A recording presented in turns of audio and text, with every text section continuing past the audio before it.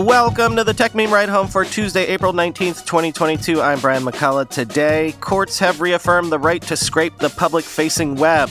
We have some hints about how the Twitter edit button might work, updates on the whole Twitter and Elon situation, Microsoft wants to bring in-game ads to Xbox, and a new startup accelerator you're gonna want to put on your radar. Here's what you missed today in the world of tech. Weird one to lead off with today, but it is an important legal ruling that basically affirms the internet as we know it. A U.S. appeals court has ruled that scraping publicly accessible content on the internet is legal, thereby ending a landmark case that LinkedIn brought against a rival, quoting TechCrunch. The landmark ruling by the U.S. Ninth Circuit of Appeals is the latest in a long-running legal battle brought by LinkedIn aimed at stopping a rival company from web scraping personal information from users' public profiles. The case reached the U.S. Supreme Court last year, but was sent back to the Ninth Circuit for the original appeals court to re-review the case. In its second ruling on Monday, the Ninth Circuit reaffirmed its original decision and found that scraping data that is publicly accessible on the internet is not a violation of the Computer Fraud and Abuse Act, or CFAA, which governs what constitutes computer hacking under U.S. law. The Ninth Circuit's decision is a major win for archivists, academics, researchers, and journalists who use tools to mass collect or scrape information that is publicly accessible on the internet. Without a ruling in place, long-running projects to archive websites no longer online and using publicly accessible data for academic and research studies have been left in legal limbo. But there have been egregious cases of web scraping that have sparked privacy and security concerns. Facial recognition startup Clearview AI claims to have scraped billions of social media profile photos, prompting several tech giants to file lawsuits against the startup. Several companies, including Facebook, Instagram, Parler, Venmo, and Clubhouse, have all had users' data scraped over the years. The case before the Ninth Circuit was originally brought by LinkedIn against Hick Labs, a company that uses public data to analyze employee attrition. LinkedIn said Hick's mass web scraping of LinkedIn user profiles was against its terms of service, amounted to hacking, and was therefore a violation of the CFAA.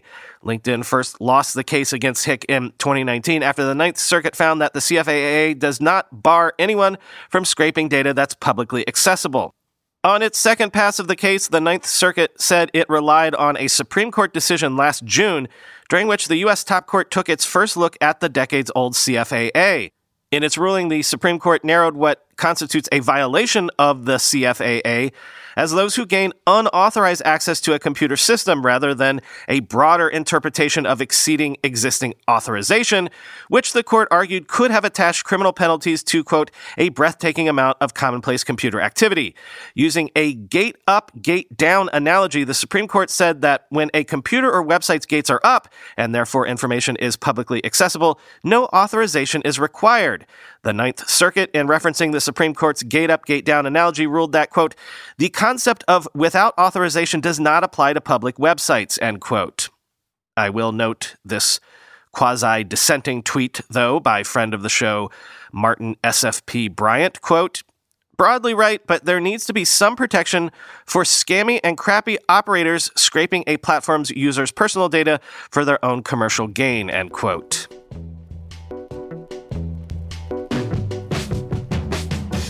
Code on Twitter's website is giving us hints about how an upcoming edit button could work by making a new tweet with the updated content and listing the old tweets before the edit, quoting TechCrunch. As noted by reverse engineer Nima OG, also good friend of the show, I would point out, who helpfully tweeted a GIF of the button in action based on his findings, access to the edit tweet feature would be found in the three-dot menu at the top right of your tweet. From this menu today, you can do things like delete a tweet or pin it to your profile, among other things, so this would be a natural place to correct a tweet as well. OG shows that after you correct the tweet, you'll then click an update button to post it to the Twitter timeline, but when asked about how the edit history would appear to other users, OG didn't know yet. He told TechCrunch that from what he had observed in code from the Twitter website, the edit button didn't actually edit the tweet on the back end, it creates another new tweet. He suggested that it would be possible to make a list that includes the old version or versions of the prior tweet and append them to the newly revised version. Another reverse engineer, Alessandro Paluzzi, also discovered the edit button in development. Similarly, he noted that Twitter had not yet created the user interface where the original tweet or logs related to the edits would be shown to other users. However, details provided by reverse engineer Jane Manchun Wong offer a bit more insight. She found code references related to the work-in-progress edit tweet feature in the recent build of the Twitter web app. She also noted that the edit button wasn't actually correcting or changing the text in the original tweet. It was creating a new tweet with the updated content. She says that this new edited tweet would include the list of the old tweets prior to the edit. In other words, the new tweet would point to the original tweet and the edit history, end quote. Getting to mention a bunch of friends of the show on today's show. Always nice to see members of the Mutant Podcast Army actually making the news.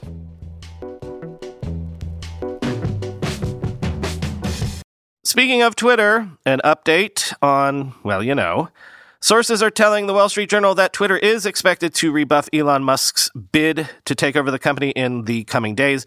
But meanwhile, private equity firm Apollo Global is considering participating in a bid. Morgan Stanley is also interested. Quote, Apollo, one of the world's largest buyout firms, has held discussions about backing a possible deal for Twitter and could provide Mr. Musk or another bidder like private equity firm Thoma Bravo with equity or debt to support an offer, the People said. Apollo, which owns Yahoo, has also been evaluating potential cooperation between the online media company and Twitter, the People said. There is no guarantee Twitter would be receptive to that or any other deal. Private equity firms, including Thoma Bravo, are circling Twitter, people familiar with the matter said last week after Mr. Musk launched his surprise bid. There is no guarantee any private equity firm will end up making a firm bid, whether for the entire company or just a portion, and there may well be no deal in the end with Mr. Musk or anyone else. Taking Twitter private would rank as one of the largest leveraged buyouts of all time, and the company doesn't have the attributes of a typical LBO target like strong, stable cash flow. New York-based Apollo is a private equity and lending behemoth with roughly $500 billion under management, known for buying companies in a range of sectors including media and for its big insurance arm. The firm often invests across a company's capital structure, providing preferred equity or debt in addition to doing straightforward buyouts. Thoma Bravo, a technology-focused investor that manages about $100 billion, has historically relied almost exclusively on private credit financing for its deals, including its recent $10.7 billion deal for software maker Anaplan.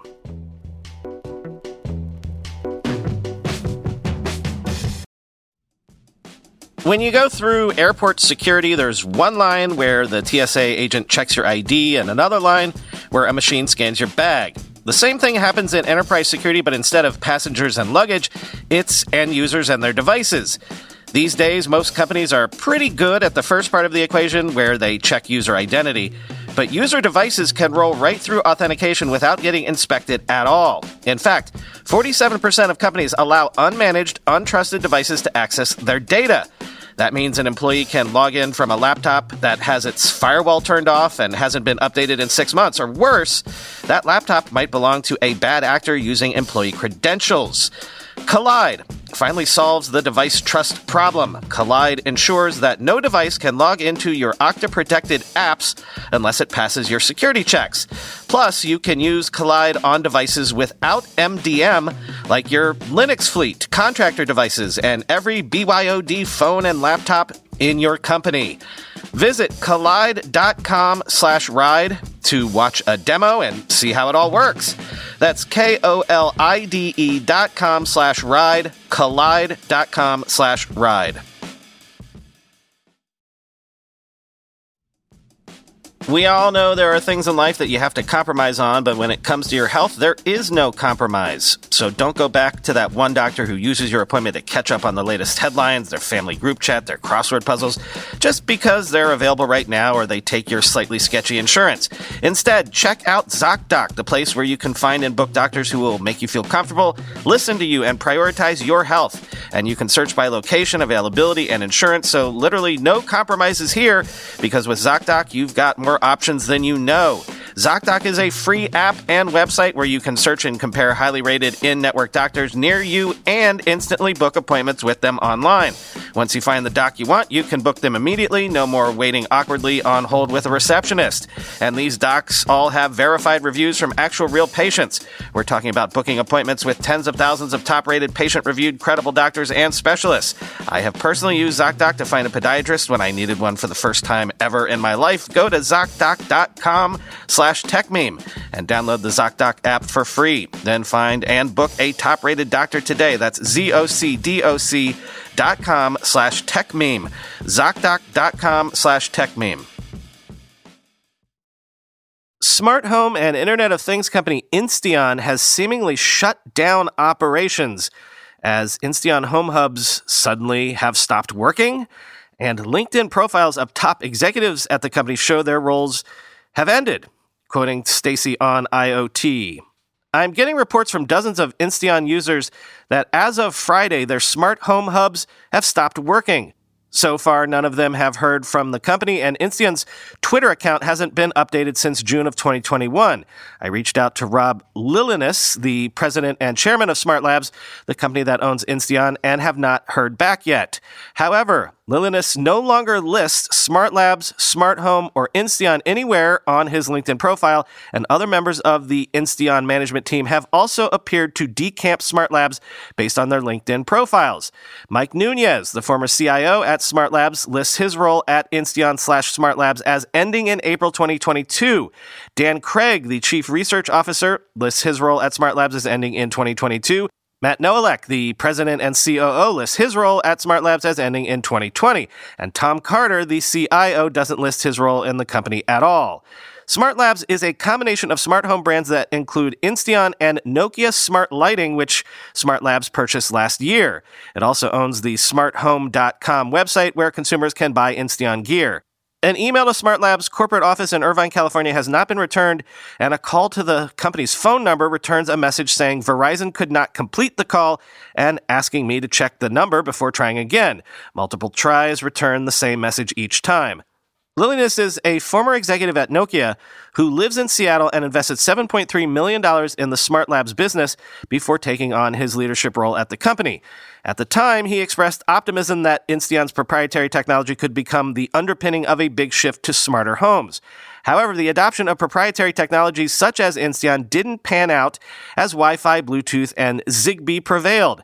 And now with the looming launch of the Matter smart home interoperability standard, Insteon's core tech will be even further marginalized.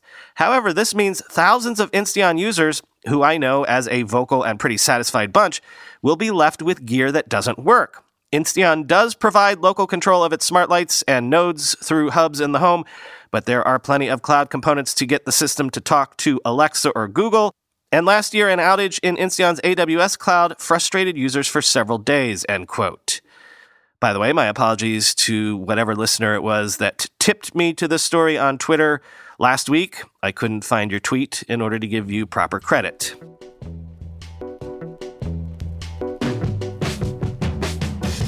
Microsoft is reportedly working on a program to let select brands advertise within free-to-play Xbox games, such as, say, on an in-game billboard. But they apparently won't be taking a revenue cut yet. Quoting Insider. Insider was unable to learn if Xbox will also offer other types of in-game ad units, like avatar skins or video ads that play in gaming lobbies. Insider was also unable to determine if Microsoft has pitched the Xbox offering to advertisers yet. Insider sources expect this capability to be live by the third quarter. While ads in mobile games are common, ads in console games are rare. Xbox currently allows limited forms of advertising. Right now, advertisers can buy ads on the Xbox dashboard, and they can buy in-game ads on certain games through third parties Yahoo and Anzu, respectively. This new program, however, could open up Xbox to more advertisers who want to message people in games because it will provide tools any participating game developer can use to sell ads. The two sources said the tech giant did not seem intent on taking a cut of ad revenue and that it seemed more interested in building out the Xbox ad network. Ad revenue will be shared by the game developer and the ad tech company that places the ad, those sources believe. One of the sources speculated Microsoft isn't currently interested in collecting a cut of ad revenue because it wants to provide more money money-making opportunities to developers who make free-to-play games. Microsoft started talks to build an Xbox in-game ad network around 2018 or 2019, but that process accelerated thanks to the 2020 release of the latest Xbox and the boom in free-to-play titles, the two sources said, end quote.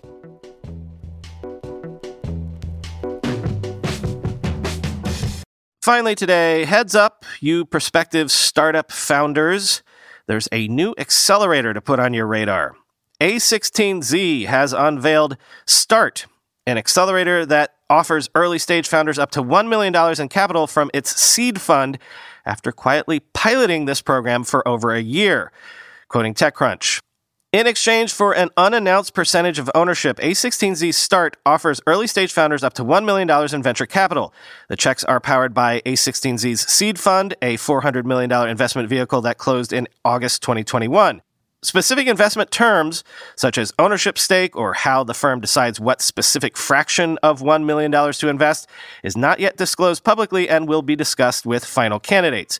On the relatively brief application form for Start, A16Z names 6 categories: American dynamism, consumer, enterprise, fintech, games, and other, within which it's looking for founders. The areas largely line up with A16Z's carved-out funds, though surprisingly don't include a mention of crypto, despite A16Z raising a $2.2 billion vehicle for that sector last year. The firm also does not specify how long the program runs or who is mentoring the startups. Further, while the company is offering up to twice the $500,000 that famed accelerator Y Combinator now promises some of its startups, it has not divulged publicly whether part of its investment will come, as with YC, in the form of an uncapped safe, meaning that the company's valuation will be determined in the next subsequent round. Last month, Sequoia similarly debuted an accelerator with an emphasis on backing early-stage outlier founders from across Europe and the United States. Cohorts of about 15 startups will go through 8-week sessions, and similar to A16Z, Sequoia plans to invest $1 million in accepted founders and doesn't disclose ownership targets. Since first running the program in the fall of 2021, A16Z has received over 1,000 applications and accepted 11 entrepreneurs, which works out to a 1.1% acceptance rate. For comparison's sake, Y Combinator received 17,000 applications and accepted 414 entrepreneurs for its latest batch for a 2.4% acceptance rate. A16Z declined to share how many founders will be accepted into the program, but it appears that the application to acceptance ratio will be similar in rigor to what Y Combinator has reached over time. A startup that gets accepted into the program may join for the stamp of approval, but it will gladly stay when it knows that A16Z doesn't just have the ability to make a first check, but lead literally every following round until the company is ready to go public. And given today's founder-friendly-ish market, that stability could resonate, end quote. By the way, I think that last bit is key. At this point, A16Z is as close to an end-to-end startup founding solution as you're going to find anywhere. Forget growth specialists, forget seed specialists, forget accelerators, forget operations teams. Andreessen at this point pretty much does it all.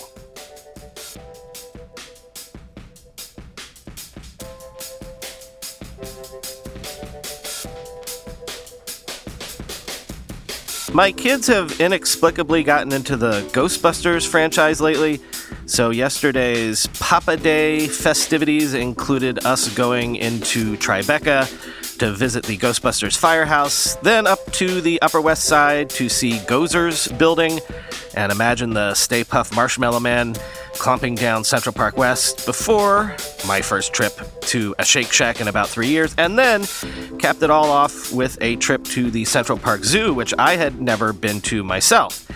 My boy Max is the one most obsessed with the Ghostbusters right now, and he's still young enough that it's kind of unclear to me to what degree he thinks they're real and to what degree he understands it's all just a movie.